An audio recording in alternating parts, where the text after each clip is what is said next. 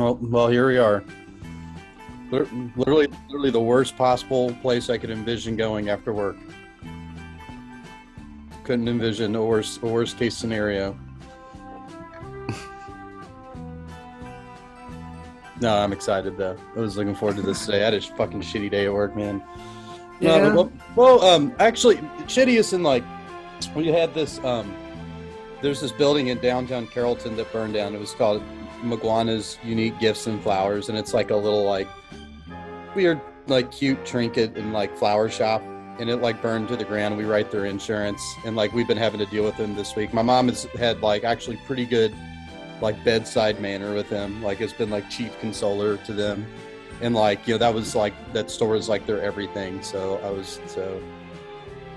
it's been that. I had a job interview with an insurance company today. Oh, in that interview, the Moore. They call them Moore. M-O-R-E. M-O-O-R-E. Oh gosh, I thought you were talking about the Moors. No, like no, I like the the, Moors. the moops. Yeah, but I applied for 13 jobs during that interview because I was like, I do not want to work in insurance. Like being an agent isn't bad because like, I don't know, like the sales part really isn't bad because you don't get to control rates. You just like, we write for a lot of companies. So we're just like, here's the price, and I'm like getting back into education. So it's not like I've been there forever, but like, for example, working in subrogation, like I interviewed for this job in health insurance subrogation, which is basically being a bill collector, like finding out like who owes who money, in like health insurance claims, and lots of times where people are like hurt and injured and not good shit. So yeah, no, I don't blame you, man. It's like, yeah. Yeah, at some point though, you got to make money. Yeah, oh yeah, yeah. I mean, work. Well, I mean, at least my boss is my mom, and she's like super flexible about shit. So like whenever this is a remote job too, so like yeah, it's like that would be the best because if I ever go down to see you guys again, I had to work on a Monday, you just easily transferable that down. Sure. Yeah. No, I mean, like I kind of like so much of my job could be remote, but my mom is like very like antiquated. She's like every email she reads has got to be printed out, and I'm like, it makes me want to scream. Like literally, like we print out the applications. Like a lot of our companies now have you e-sign like insurance applications. Like when you get a new auto insurance policy, you got to like click through it and e-sign it. Like it's a mandatory thing. But my mom, before they e-sign it, has us print out the application, and then we have to wait. And when they e-sign it, we have to print out the individual pages and like stick them in there and get rid of the other ones. And I'm just like, why don't we just wait until it's done? Like it's on the internet, it's right there. And the mom's like, well, Russians were able to hack in and do all this. I'm just like, God. No, like I told her, I'm like, the whole world around us is digital, and we're like sitting here like we're big fucking Ben, just like. Well, welcome to Beaumont Reed's Wikipedia after that nice long soliloquy. Yeah, it was a pretty soliloquy too. We're recording this a little later than normal. My cousin turned 37, so very old, I thought this was like a little kid. You were like, I have to go to my cousin's birthday party. I thought this was like a little kid, like a 12-year-old kid. No. See, you're getting the whole story. I remember when I told you that, I had explained the situation. I was like, no, my cousin, his dad's been in the hospital. He's been sick, and no one knows what's going on. And you were like, that's no excuse. That's how it went down. Oh yeah, I forgot. How could I forget? How could you forget? I must have been drunk. I must have been blacked out when I said that. Speaking of blacked out, have you been watching Star Trek Picard lately? No, because I don't have. I've been watching The Newsroom. Oh really? You like some Aaron Sorkin? I do love me some Aaron Sorkin. I watched like the last one, the trial of the Chicago 7 the other week. Oh yeah, that's Sacha Baron Cohen, right? We may have to do really good. See, that would be a fun series, like an interesting, like not make fun of, like a big like Sorkin series, like a bunch of West Wing stuff, and the Newsroom, and what did he do recently? Oh, he did fucking the I Love Lucy documentary, or the movie documentary with Amy Adams playing Lucille Ball, I believe. Yeah. And he did Sports Night, The Social Network. Oh yeah, The American President. Mm-hmm.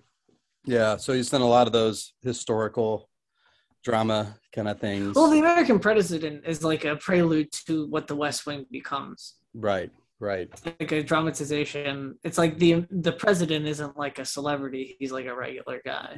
Remember back when like House of Cards was a big thing, and everyone was like really into like these HBO shows where like it's all about like a big power struggle, and there are all these scenes where people like, you know, like have leverage over people and try to strong arm them and get them to do things. And I feel like that's gone out of style like so heavily. Like I feel like the failure of the final season of Game of Thrones and the subsequent evaporation of everything Game of Thrones from the cultural consciousness. Like, remember, like, before that last season, like, there were bumper stickers, coffee table books, T-shirts, and after that last season, like, they just disappeared, you know?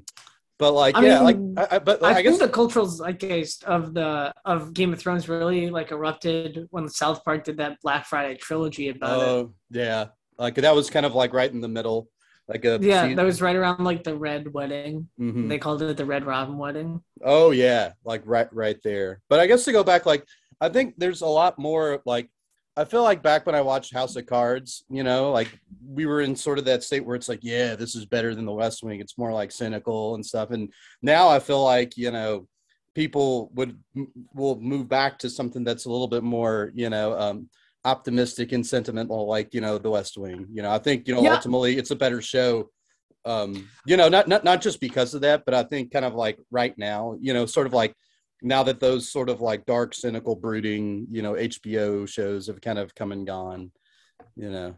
Yeah, I read a lot about The West Wing and like how it's like the liberalized utopia of what the presidency should be, or like liberals are like bad with money, so like the president's an economist, and like they're Bible bashers, so this guy's like a devout Catholic, and like it's all about like trying to make like the president like a super liberal person who is the opposite of every liberal stereotype. Well, he has an appeal to conservative voters, you know, somebody like who, you know, like clearly like, you know, those two qualities are things made for him to seem more like folksy and to appeal to, you know, which is weird because he's from New Hampshire. Yeah, he is. The family, like, there is a real like Josiah Bartlett who is like a founder, who is like, he's like a signer of the Declaration of Independence. So like that's where like the lineage comes from. So there is like actual historical context of the West Wing. Oh wow! But like it really makes you think like, where does the West Wing universe start? Because like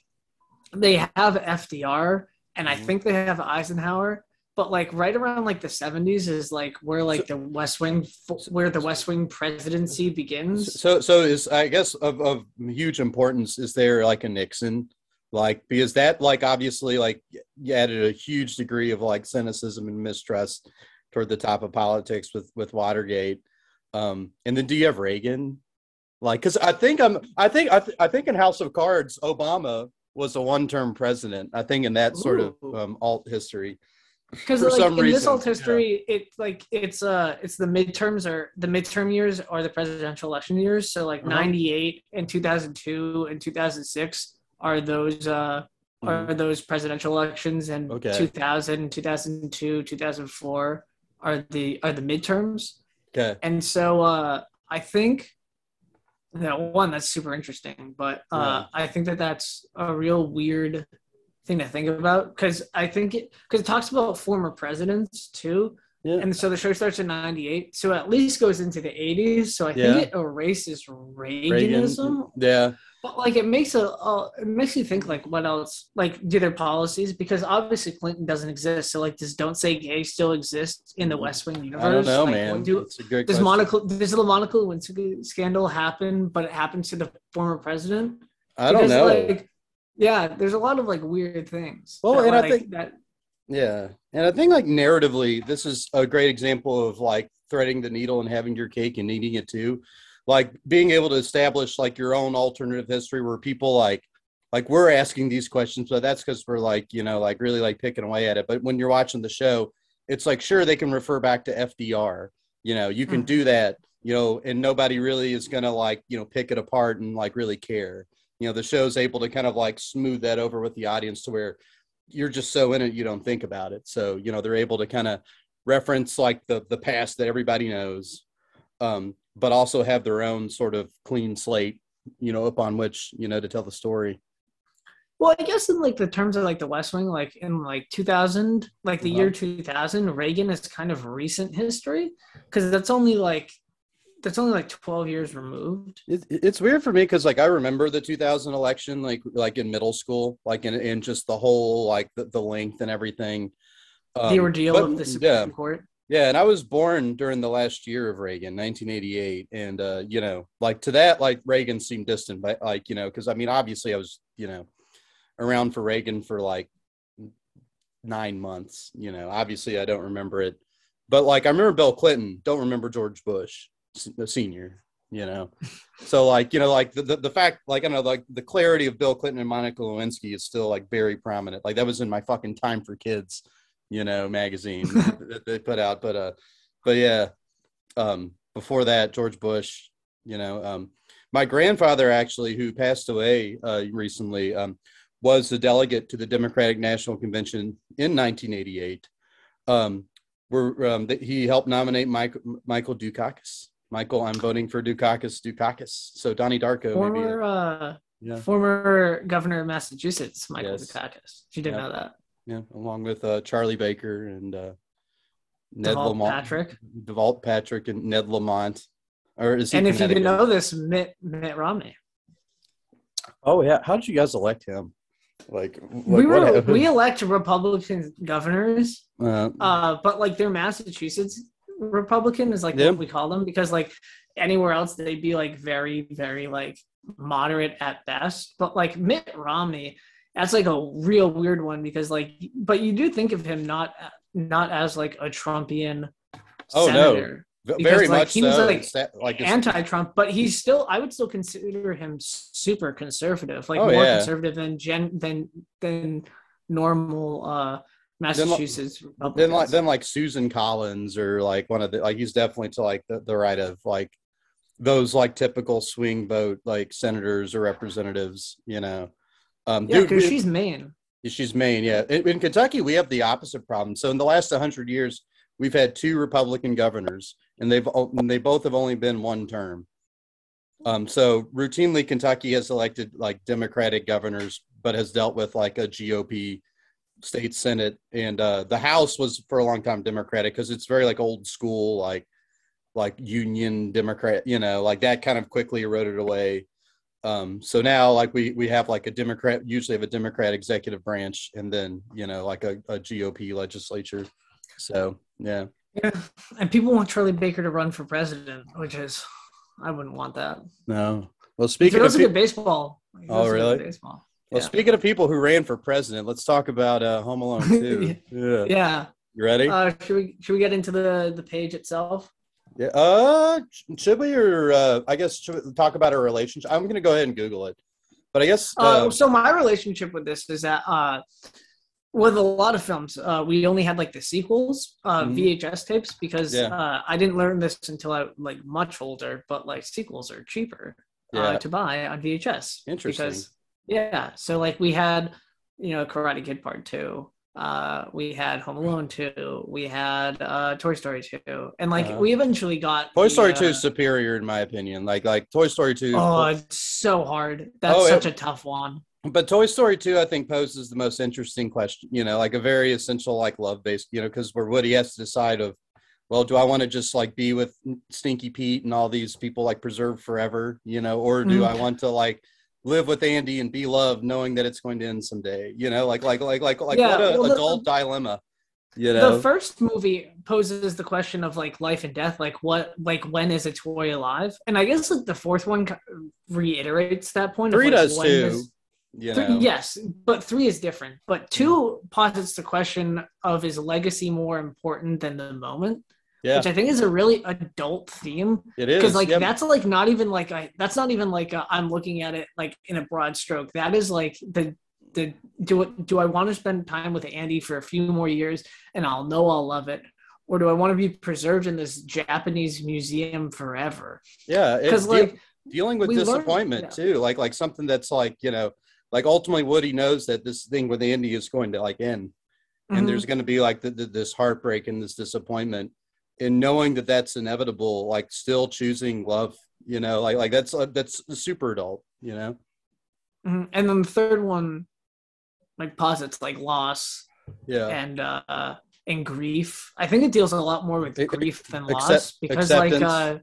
the bear villain is like still holding on to like that anger part of like the seven stages of grief. Like he's so Yeah, angry right. because he got left. And Jessie in a part was also that, but she's on the other side. She's like the light side of the bear. And then there's just the hench baby. Oh yeah, yeah. And Ken also I think has Yes. an insidious role. The Michael Keaton Ken. It's really Um, weird. The Spanish Buzz Lightyear yeah. Oh yeah. is a real weird movie thing. How about that new wistful like Buzz Lightyear actual like movie trailer? Pixar's doing like the Buzz Lightyear Oh, story. Is like Hot Buzz Lightyear. Yeah, yeah, yeah. But they've Yeah, already made a Buzz Lightyear origin movie because it was like the pilot movie for the Buzz Lightyear TV show. yeah. Like But I this is a own that. this is a full blown Pixar like I guess retelling. Like I guess a more mature reimagining. I think it's going to lose sort of the cartoonish aspect and because they have like a wistful version of David Bowie, Starman playing in the background in the trailer, where Buzz like I looks up can't at the believe they should have rocket and used into Rocket space. Man. Yeah, They should have used Rocket Man. yeah. That's like the perfect thing. Like a cover of Rocket Man. They always use David Bowie covers in those songs. I can't I believe think they used a real David Bowie song. yeah, yeah. They did. Well, it was like stripped down to where like you can only hear this a star, like kind of Mhm. just singing a cappella. So it sounded really just kind of wistful, like go like that wistful tone in like old properties is so huge. Like for instance, like Mhm. Ghostbusters was like that. I don't really have much of a relationship with the Ghostbusters property, really. That was a little old for me. Right. Yeah, I just remember like the most prominent David Bowie like thing I can think of is like in the Justice League trailer, they used like a cover of Hero. Oh yeah, and they used another one of "Come Together," like a real nasty, like Zack Yeah. Snyder one, like like even worse than the Aerosmith one, like just this real nasty industrial sounding "Come Which Together." is weird because Yeah, like nobody knows that song is about them hating each other. yeah, Like yeah. that song Yeah. is just them like that because I'm pretty sure that's from the White Album Oh and no, like that's the first song on Abbey Road. that's the first song. Well, just right after the White Album, And which they hated. which was also recorded. Abbey Road was the last thing they recorded. They recorded "Let It Be" before Abbey Road, though Yes. "Let It Be" was released after Abbey Road. So But they hate but it but speaks to those your those were point. Yeah, very tumultuous recordings. Like the yeah, White Album is like notorious for like they almost broke up. The Let It Be, George Harrison left the band yeah. for a long time, and so did John Lennon. Sure. Uh, in the Get Back documentary, there's a really harrowing shot of Paul and Ringo, and then Paul just says, and then there were two, and then it's just like, oh, that's so weird because those Yeah, are the two surviving Beatles yeah, currently at yeah. time of recording. Hopefully, nothing happens to them. I don't want anything to happen No, to Paul no. McCartney until Paul I see him. But Paul is my favorite Beatle. So George is my favorite Beatle, but I understand why Paul is yours. okay. What do you know about me that you think you do? What's your relationship with this movie? All right. So I to speak to sequels, I kind of knew this one. I was familiar with this one first, then the first one. The first one I think just came too early in my life to make concrete memories. So I remember when this came out, having the VHS and like just getting to know this one more, just because I guess it was more recent, and then watching the first one after that. So my relationship with this developed before the first one. So like this like established the classic formula, even though the first movie has the classic moments like the classic trap moments, like putting the tarantula on Marv's face and the scream, and that was the sound of the tool chest coming down the stairs, and like kind of the bricks and everything, like the blowtorch, like all these classic Home Alone motifs. So obviously now I understand why they're kind of done better in Home Alone 1, and kind of what that movie, because both movies are about pretty much the same thing. They're about Kevin's fear of abandonment and what he chooses to mask that with. And our connection to Angels in the Outfield, Brenda Fricker, who you like to call Brenda Fucker for some reason. Both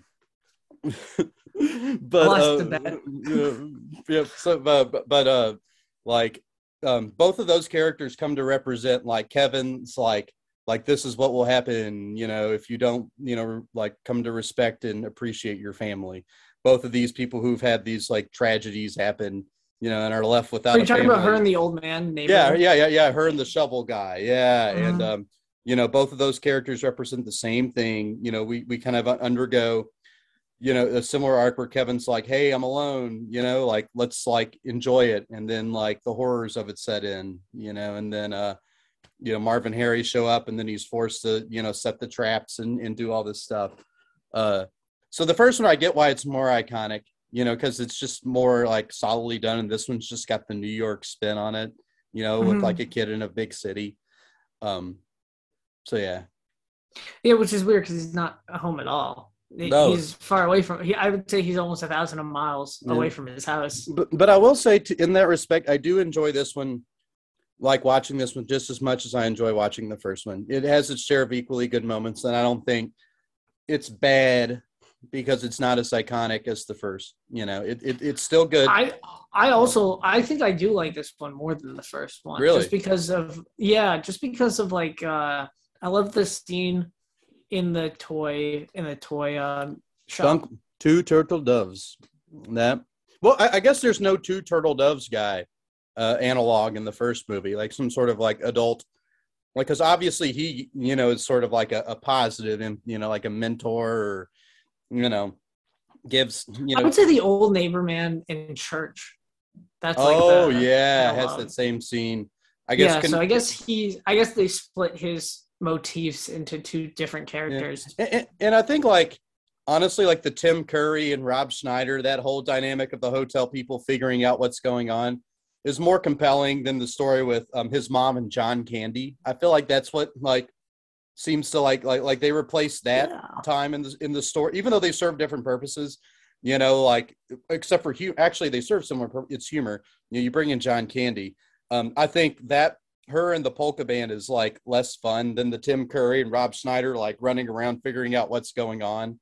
Yeah, and that's a lot of fun. They set up the tape recorder like kind of well too. Yeah. We'll get into that, but like that's like a real nice moment. But let's get into this nice little reading. Wikipedia page. So once again, a reminder, we were reading the Wikipedia page. I haven't read this page. This is our primary text. We're just going off our memories of the movies at this moment. And here we go. You ready? I'm ready. Home Alone 2, Lost in New York, is a 1992 American comedy film directed by Chris Columbus and written and produced by John Hughes. Chris Columbus, director of the first one, as well as the first two Harry Potters, so he loves doing his first two movies in a franchise. Sequel to Home Alone 1990, and the second film in the Home Alone franchise. The film stars Macaulay Culkin, Joe Pesci, Daniel Stern, John Hurd, Tim Curry, Brenda Fricker. Yeah. I'm glad you said it like that.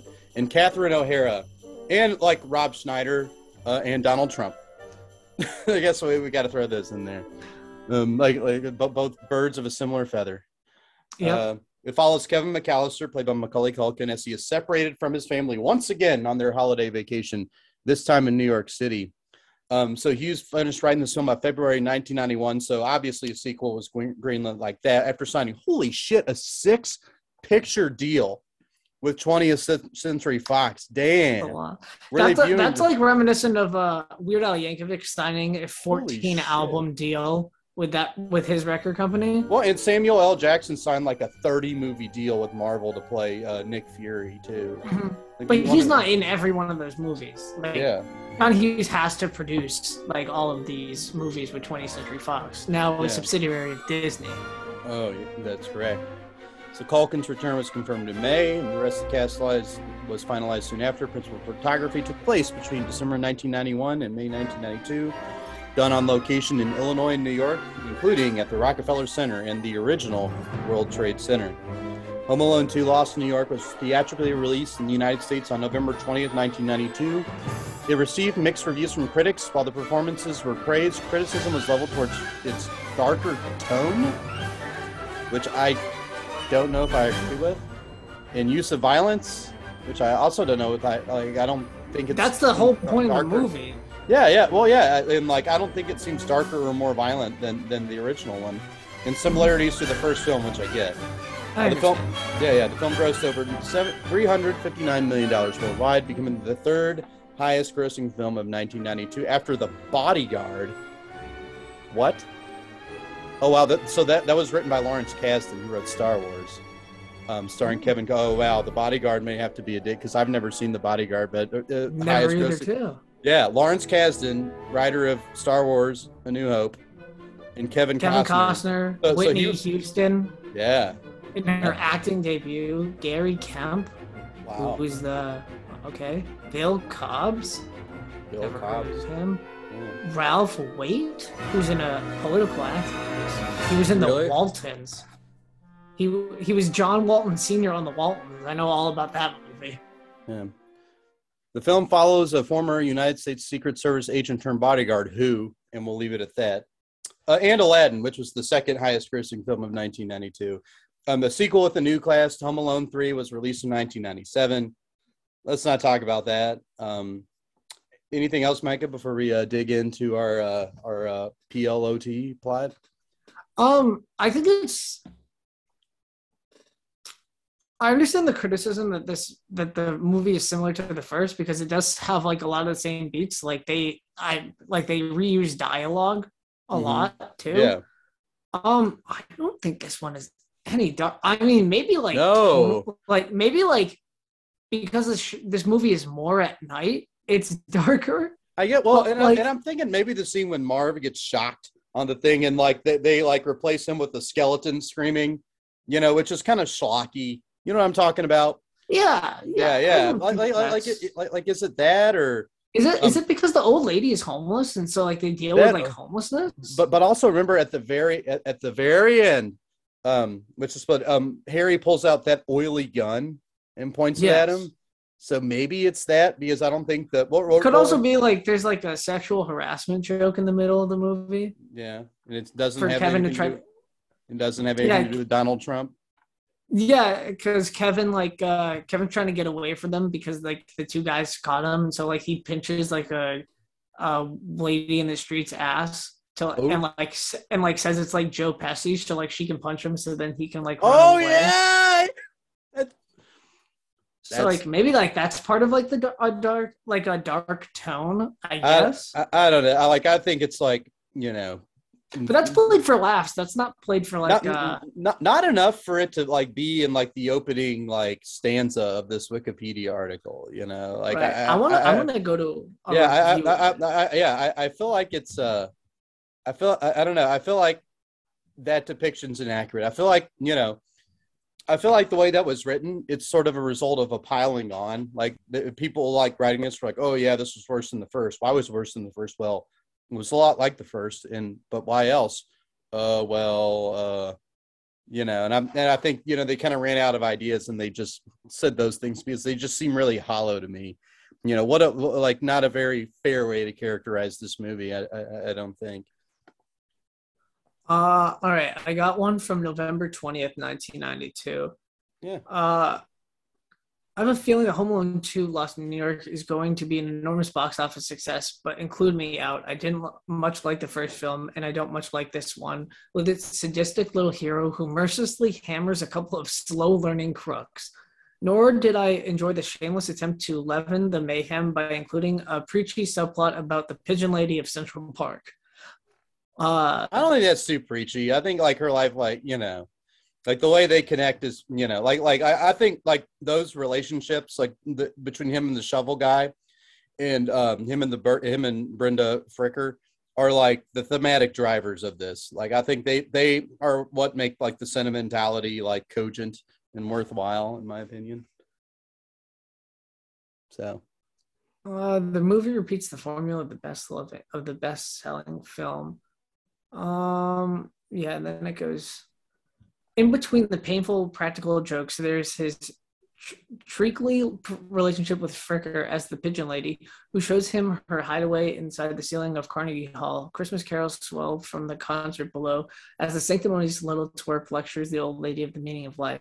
If he believes half of what he says, he'd give the crooks a break. Is this a children's film movie? I confess, I do not know. Millions of kids will go to see it. There used to be movies where it was bad for little kids to hurt grown-ups. Now Kevin bounces bricks off their skulls from the rooftop and everyone laughs. Who wrote that? This is from Robert Ebert. Oh, really? Roger Ebert wrote that? Yeah. I don't know. Like, obviously people have mad respect for him. I think that's cynical shit.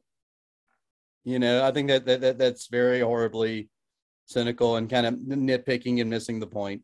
Absolutely. And if you've seen the first movie, you should be like primed for this. But I guess if you didn't like the first movie, then I guess That's I don't know what else to say but fun police. So all right, let's get into the plot, Bo. Let's go. The McAllister family is preparing to spend Christmas in Miami. Invito Miami, Micah. And gathers at Peter and Kate's Chicago home that houses, I feel like their entire family, apparently. Like, did it not house, like, Buzz and Fuller and everyone in the first movie? Like, it's a really big, like, suburban, like northern Chicago home, I think, like, this is not the South Side. Which was brought up in Angels in the Outfield with the White Sox. Mm-hmm. Interestingly enough, but yeah, like this is like a big like multi-family home, like like this sort of ancestral home. So their youngest son Kevin sees Florida as contradictory to Christmas due to its lack of snow and Christmas trees. At a school pageant during Kevin's solo, I love this scene. I'm glad it's getting its due in this article. His brother Buzz pulls a prank on him. And this prank is whenever he takes the candles that they're holding and they're singing like Noel, and he holds them up to Kevin's ears. and then he does like a drum solo. Yeah, he does like a drum solo, and then Kevin turns around and just fucking punches him. And Kevin retaliates by pushing him. Never mind, ruining the pageant. Buzz makes a false apology, which a false apology has is a blue link. A blue link, a non-apology apology. Sometimes called a backhanded apology, non-apology, or faux apology. We'll talk about that later. But Buzz makes his false apology, which the family accepts, berating Kevin when he says he retaliated for Buzz humiliating him. Kevin insults his family for believing in his brother's lies and for spending Christmas in a hot climate, and storms off to the attic, wishing to have his own vacation alone. The next day, the family accidentally oversleeps and rushes to make their flight. So I guess before we do this, I guess I kind of want to stop and say, like, I feel like this sequel, like, a criticism you can levy at that is that he forgot the lessons from the first film. Right, because I remember one of the quotes that the mom says is like, well, you got what you want for last year. Maybe you'll get it again. Or like something to like the how dare she? How dare right? Like that's like Angels in the Outfield dad level of like right? callousness. Like maybe that's like the real link. It's not Brenda Fricker. It's really the abandonment of parents. It is. Like, well, and it's like obviously like in this scene he's being like punished for something like that he was like goaded into.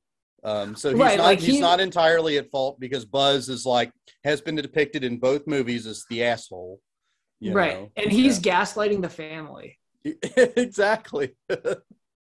But yeah, like no lessons learned, and I think like that could have been like a criticism. I think like kind of like somehow just forgetting the character development and the lessons he learns from the old man and being away from his family and the trauma of the first film. But now he's 11.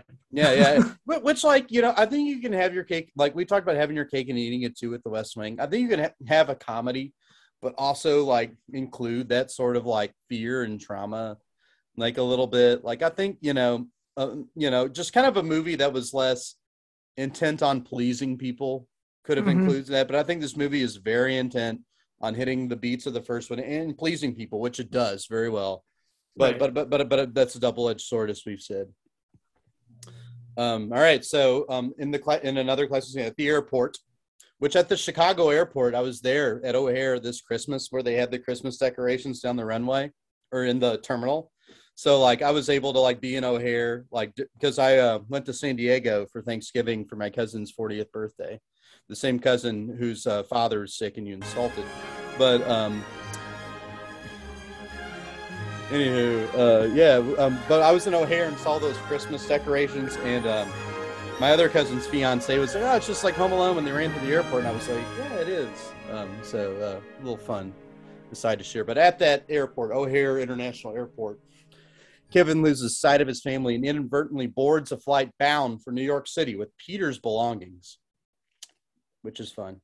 Upon arriving, Kevin decides to tour the city. In Central Park, Kevin is frightened by a stern-looking homeless woman tending to the pigeons. There's a little bit to unpack there, I think. Yeah, there's a lot of like pre 9/11 security not happening. And I think having Peter's belongings is fun. That's a fun twist on the story that he has all of his dad's stuff, like his dad's clothes. Yeah, like his credit cards and his I think it's just like a satchel. It's not like a carry-on. He just has like his dad's stuff and he has like his stuff in it because his dad was just like, yeah, you can carry your stuff because like when you're a little kid, like you like want to hold your dad's stuff because like you're just like, I'll be a grown-up. Yeah, and that is the catalyst for, the logistics of the movie occurring, that he has the credit card and he's able to bullshit his way into the Plaza Hotel. Mm-hmm. And to kind of all the amenities that he gets. But like the fact that he's like really cavalier when he's in New York City and not in Miami, like, I don't know, like I really think that, and to go back to the last paragraph, like the idea of him just being like, Miami, like it's no sun and Christmas tree, like, I guess like you can play that off as in the last movie, he's realized the importance of Christmas, but like now he's just judging it by its superficial qualities, like there needs to be snow and Christmas trees. So the theme is lost absolutely on that. Like I said, this might as well just be a fresh restart, for Kevin's character development. And the first movie, may as well have not occurred from a thematic and developmental perspective there. So I think that's a fair criticism of it, even though it's fun. What do you got? I got nothing. You said everything that I wanted to say. I know, yeah. I won't get out of your head, and I'll continue to bother you. So now we're about to have some fun. Kevin goes to the Plaza Hotel and uses Peter's credit card to check in as Peter, his father. I guess we should also mention in this part, this is where Donald Trump's cameo occurs, because I believe Donald Trump owned the Plaza Hotel at the time, where I think Kevin asks, like, him apparently masquerading as a random dude. Like, where's the checkout desk? And he goes down the hall and to the left. And that's his line.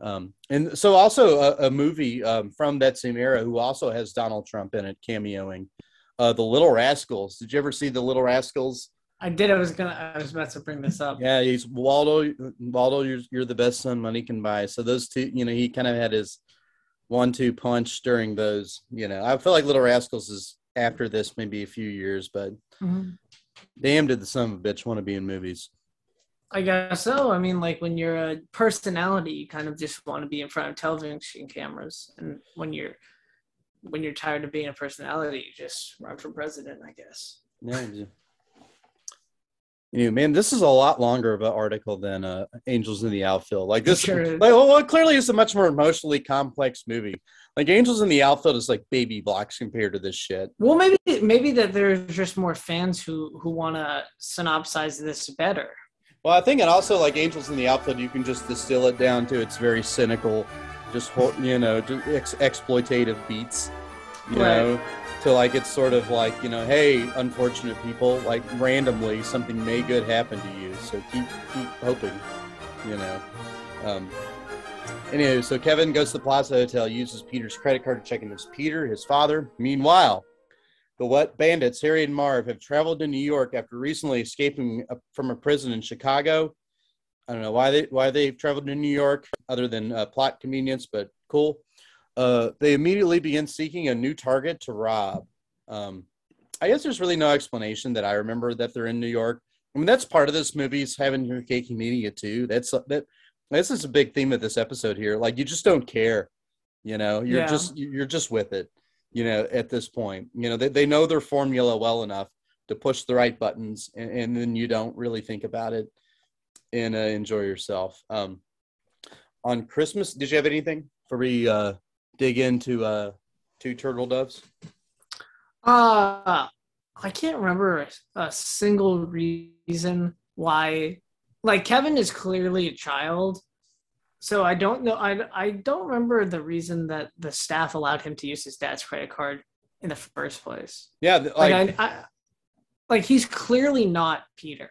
Yeah, I think there's some sort of dialogue there, like, oh, I'm gonna, I think, And it's like parking the car or something. Well, and like Kevin's always has that sort of like wit smart, like, like able to deflect really well, able to kind of like hold his own, like very street smart, kind of like in this situation with these people, I kind of know the right thing to say to make them trust me this much, just this tiny inkling to allow me to do this thing.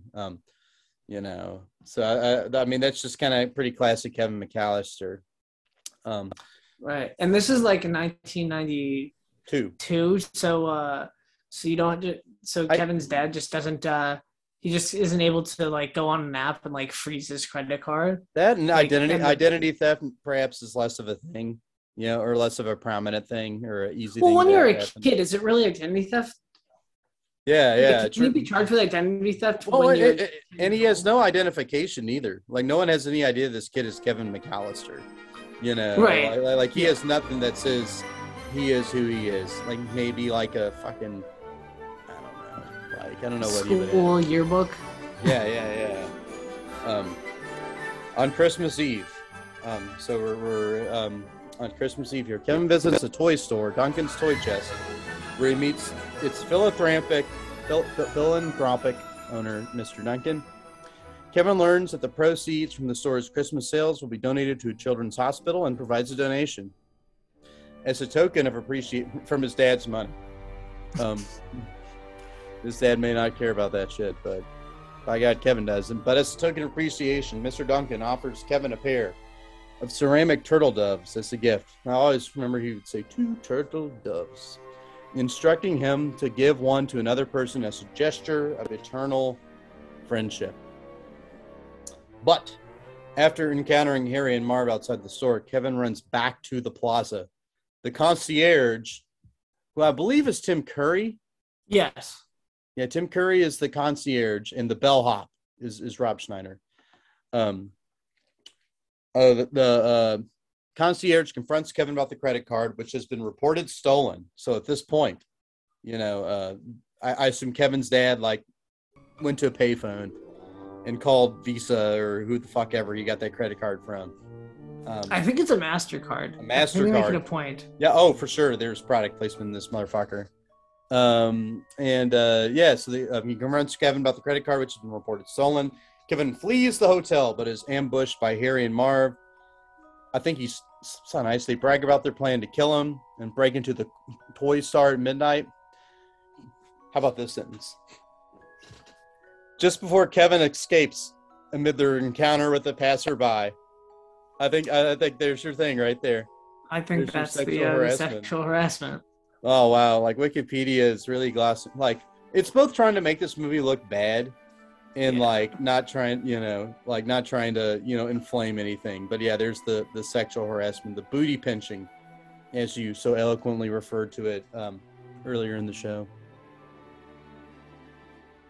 Earlier, upon landing in Miami, the McAllister family discovered that Kevin is missing and file a police report. After the police trace the quote-unquote stolen credit card, the family flies immediately to New York.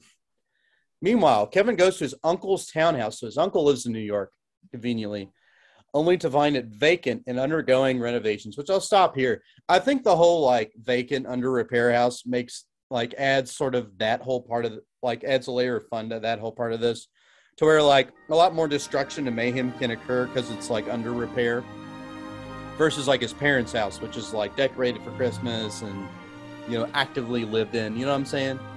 Yeah. It allows for more wanton destruction. Where were we? In Central Park, Kevin encounters and eventually befriends the pigeon lady. They go to Carnegie Hall, where she explains how her life collapsed when her lover left her. Do you remember why her lover left her?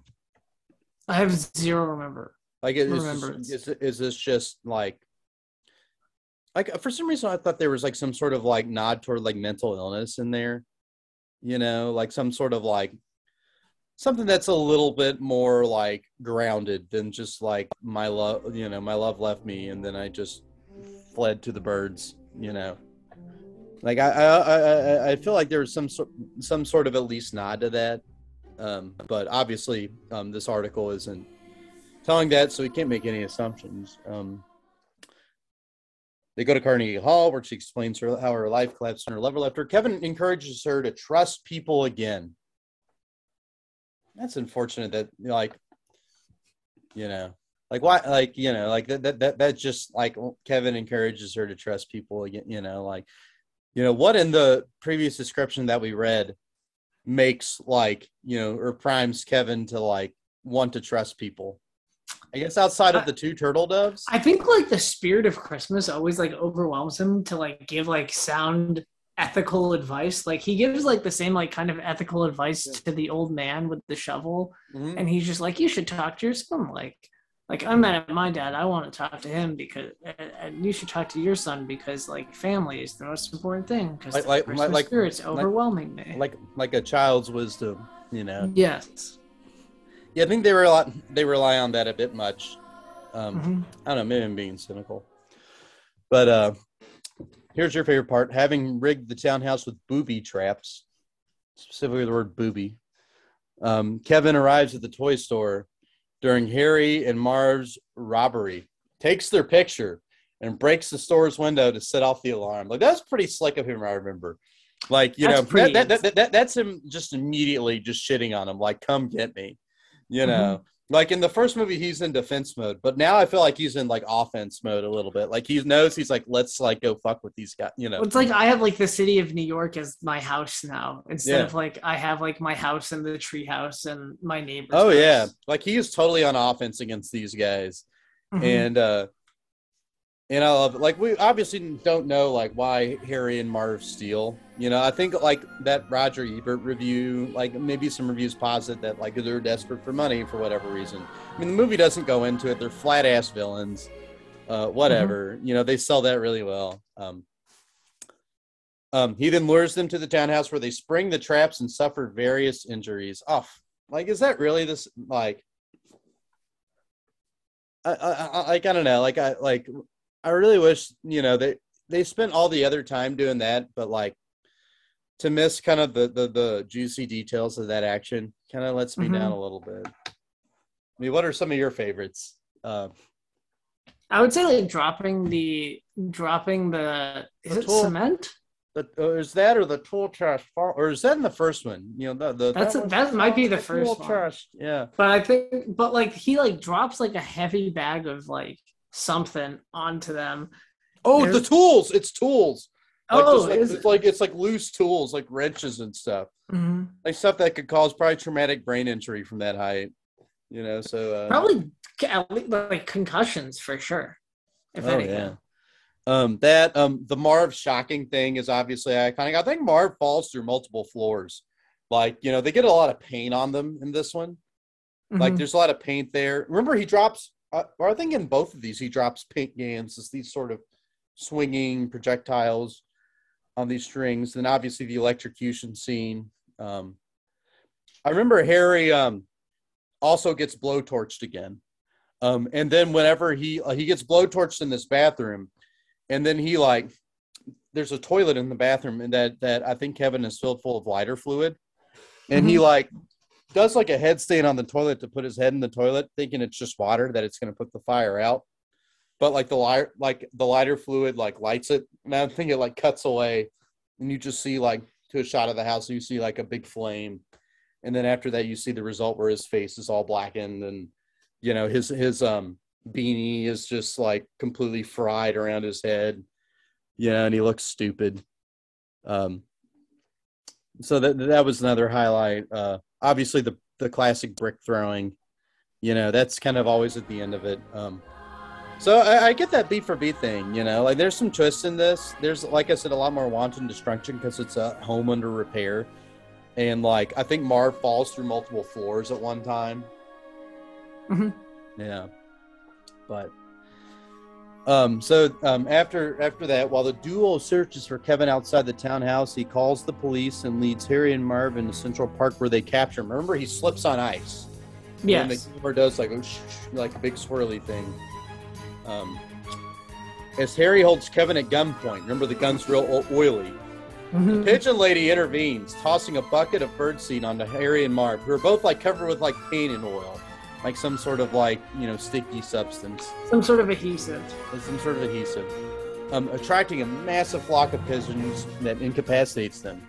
Kevin then sets off fireworks, which I guess he bought them with his dad's credit card beforehand, or maybe they were there. I don't know how Kevin got the fireworks, but that's what he does to signal the police, who scare off the pigeons with the gunshot and arrest Harry and Marv.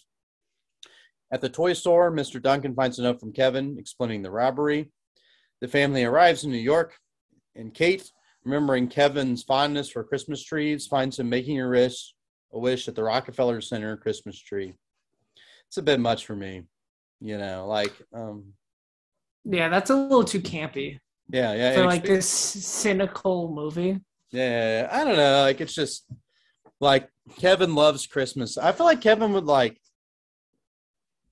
not absolutely adore Christmas based on what happened last time. Like, I feel like it would be like you could still have your cake and eat it too, while having him be a bit more like tepid toward Christmas. Maybe even having him be a little cynical in this movie, and having like the bird lady be the one who gives him the advice. But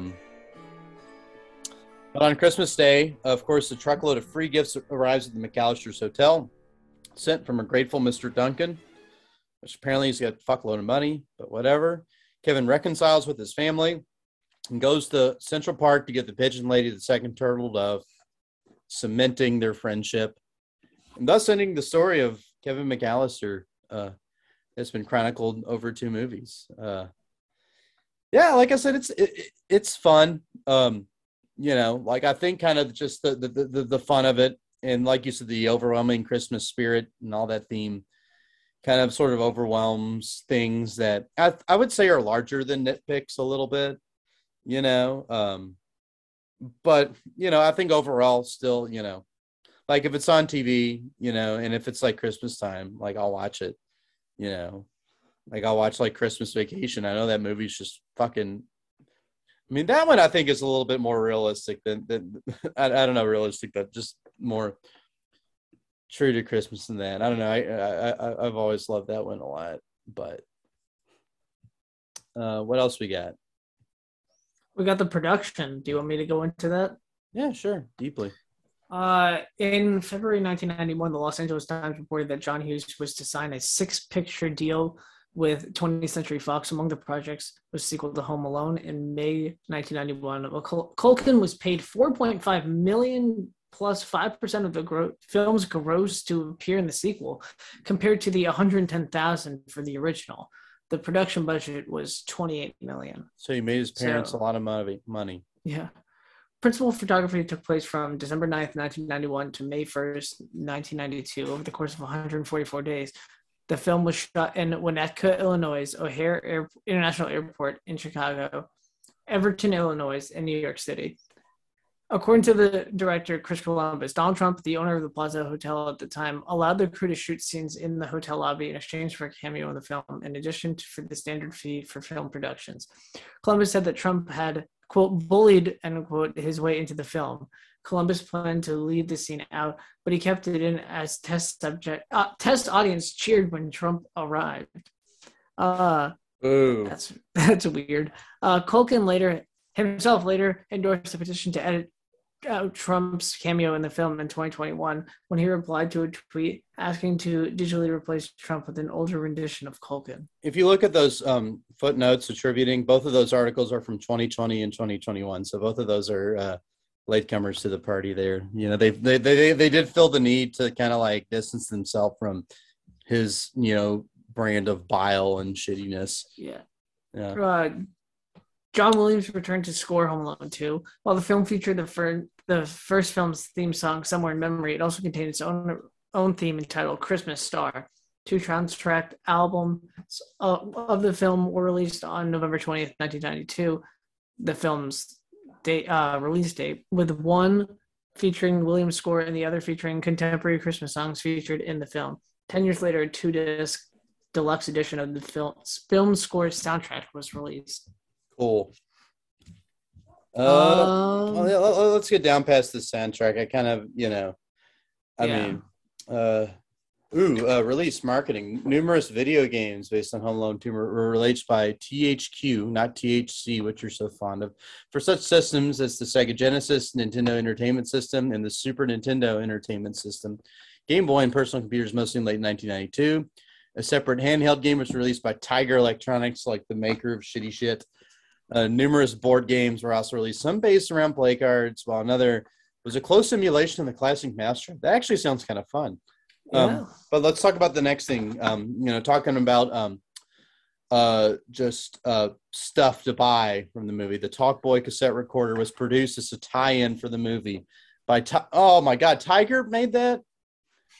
I don't know if you ever played it in the 90s, like you would get like gifts at a birthday party, which would be a Tiger game, which like are the most watered down versions of like Super Nintendo games, but they're on like this little handheld thing, and it's just a flat background with these little like black figures, like only able to move in certain directions. So Tiger made that based on specifications provided by John Hughes, the movie studio. So wow, the Talkboy cassette, that's a motherfucking plot device, bro. Like, how about that? And sold particularly well after the film was released on home video. I remember someone having that. Your additional promo partners include American Airlines, who fuck shit up and make the McAllisters their trip on 2 Boeing 767-200s, Coca-Cola, Jack in the Box, Hardee's, and Roy Rogers, which is apparently back. I did not know that. Yeah. Released on home video, July 27, 1993. DVD, October 5th, 1999. Blu-ray, October 6th, 2009. And a collection pack with the OG, October 5th, 2010. Oh, wow. Film was reissued again on DVD and Blu-ray on October 6, 2015, alongside all 5 Home Alone franchise films, titled Home Alone 25th Anniversary Ultimate Collector's Christmas Edition. Gotta have that, don't you, Mike? Right. Box office. I think we talked about that. The critical response. I think we can kind of maybe dive into this a little bit more. Yeah. On Rotten Tomatoes, the film has an approval rating of 35% based on 57 reviews, with an average rating of 4.5 out of 10. The site's critical consensus reads, "A change of venue and more sentimentality and violence can't obscure the fact that Home Alone 2 Lost in New York is a less inspired facsimile of its predecessor." On Metacritic, the film has a weighted average score of 46 out of 100 based on 22 critics, indicating mixed or average reviews. Audience polled by CinemaScore gave the film a great average grade of A- on an A+ to F scale. Yeah. So, I mean, like, people like it and critics don't. Yeah. Well, and I think critics do, like, you're next to it, Roger Ebert, 2 out of 4, cartoon violence is only funny. Like, I feel like this was before, like, people sort of accepted violence as exploitation and just sort of, like before, like maybe around the time, like, Mortal Kombat happened and, like, cartoon violence sort of became a thing that people cared about a lot in the moment, but now people are just kind of like, whatever. Like, the most popular movies are superhero movies where, like, people shoot blue lasers and punch each other a lot. Right. And, like, Batman doesn't get phased by, like, bullets. Yeah. So again, a lot of people looks here, without going too deeply into it, criticize the sentimentality and the violence. I can see the criticism of the sentimentality, not the violence, though. But yeah, I don't know. I think after reading this, kind of my opinion, I feel like just I feel a little bit more resound in it. Like, I like this movie. Like, I get, like, how it's repeats the first one's formula, and it just kind of is a little bit like too sentimental for its own good. Like Mm-hmm. Kevin's goodness is not really challenged outside of spending his dad's credit card, and it kind of wipes away like the lessons learned from the first one. It might as well just be a reboot or a, something like that. But I don't know. I think especially, talking about the Wikipedia as their artifact here, like, these critical receptions, I think, are, born of their time. I think if this film, if this duology came out in the modern day, people would like it because it's, it leans into what worked well in the first one, and I think like the benefits of that outweigh the costs of someone criticizing you of repetition. Yeah, I agree. I think if this film came out in like 2012, mm-hmm. like the critical, I think like the idea of like film criticism too is like kind of dying out because like everybody, because like even this is kind of like film critiquing, even like in a broad sense. So like the idea of like harshly critiquing a movie kind of like goes with like a general vibe. Like remember when like Suicide came out and like everybody was just like shitting on it because everybody was shitting on it. Like it was like the thing to do was like to make fun of a movie. Yeah. Because it was bad because everybody else was. I think like and to nitpick it and not try to see it for like it's like what it's trying to do. And I know what this film is trying to do, and it does it, mostly pretty well, albeit like a little like just a little more forced than the first. There's just the change of setting, but and there's some things I think that it does better. Like I said, the Tim Curry and Rob Schneider trying to figure out going on, like that humor plot is way better than the John Candy, the polka, like the budget rental car bullshit. But yeah, like I think if this came out now, like that 4.5 would be more of like a 6.5. Mm-hmm. I think it would definitely be above the 50% level, while the first film still, would remain a classic based on its originality. Right, and I think like the overall audience response is only going to grow as its audience gets older and new audiences find it, because like this is like a kids film, so like I wasn't born when this movie came out, so like I've only seen it kind of in a retrospective way, where like somebody like Roger Ebert saw it live. And he's comparing it to other movies made around that time. But like I'm comparing this kind of to my nostalgic point of view of this movie. Yeah.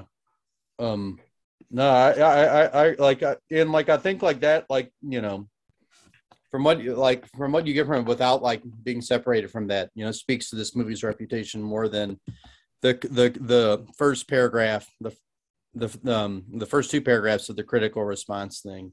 I really don't believe the 35% in terms of general audiences. I guess a couple of fun things. Oh my God. So there's a novelization, novelized by Todd Strasser, published by Scholastic in 1992.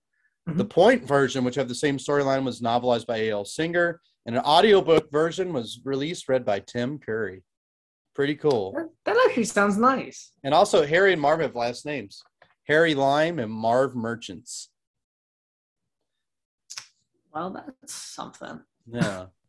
Oh my God. So look at the novel. This is cool. At the novelization of the first one, the McAllisters live in Oak Park, Illinois, and the crooks are named Harry Lime and Marv Merchants. The novel also takes place 1 year after the events of the first film, but the ages of Kevin and his siblings are given as being 2 years older than the first film. They couldn't find a good editor, huh? But in the beginning of the novelization, a prologue, which ends up being Marv's nightmare in prison, he and Harry sneak away from the cops and return to Kevin's house to seek revenge on Kevin. Kevin bolts into the garage with Marv and Harry in hot pursuit. Harry and Marv end up triggering extra traps that Kevin had set up in the garage. Kevin watches as Marv ends up triggering a trap where a running lawnmower falls on his head. This was a trap featured in Home Alone 3, citation needed. That is a lot.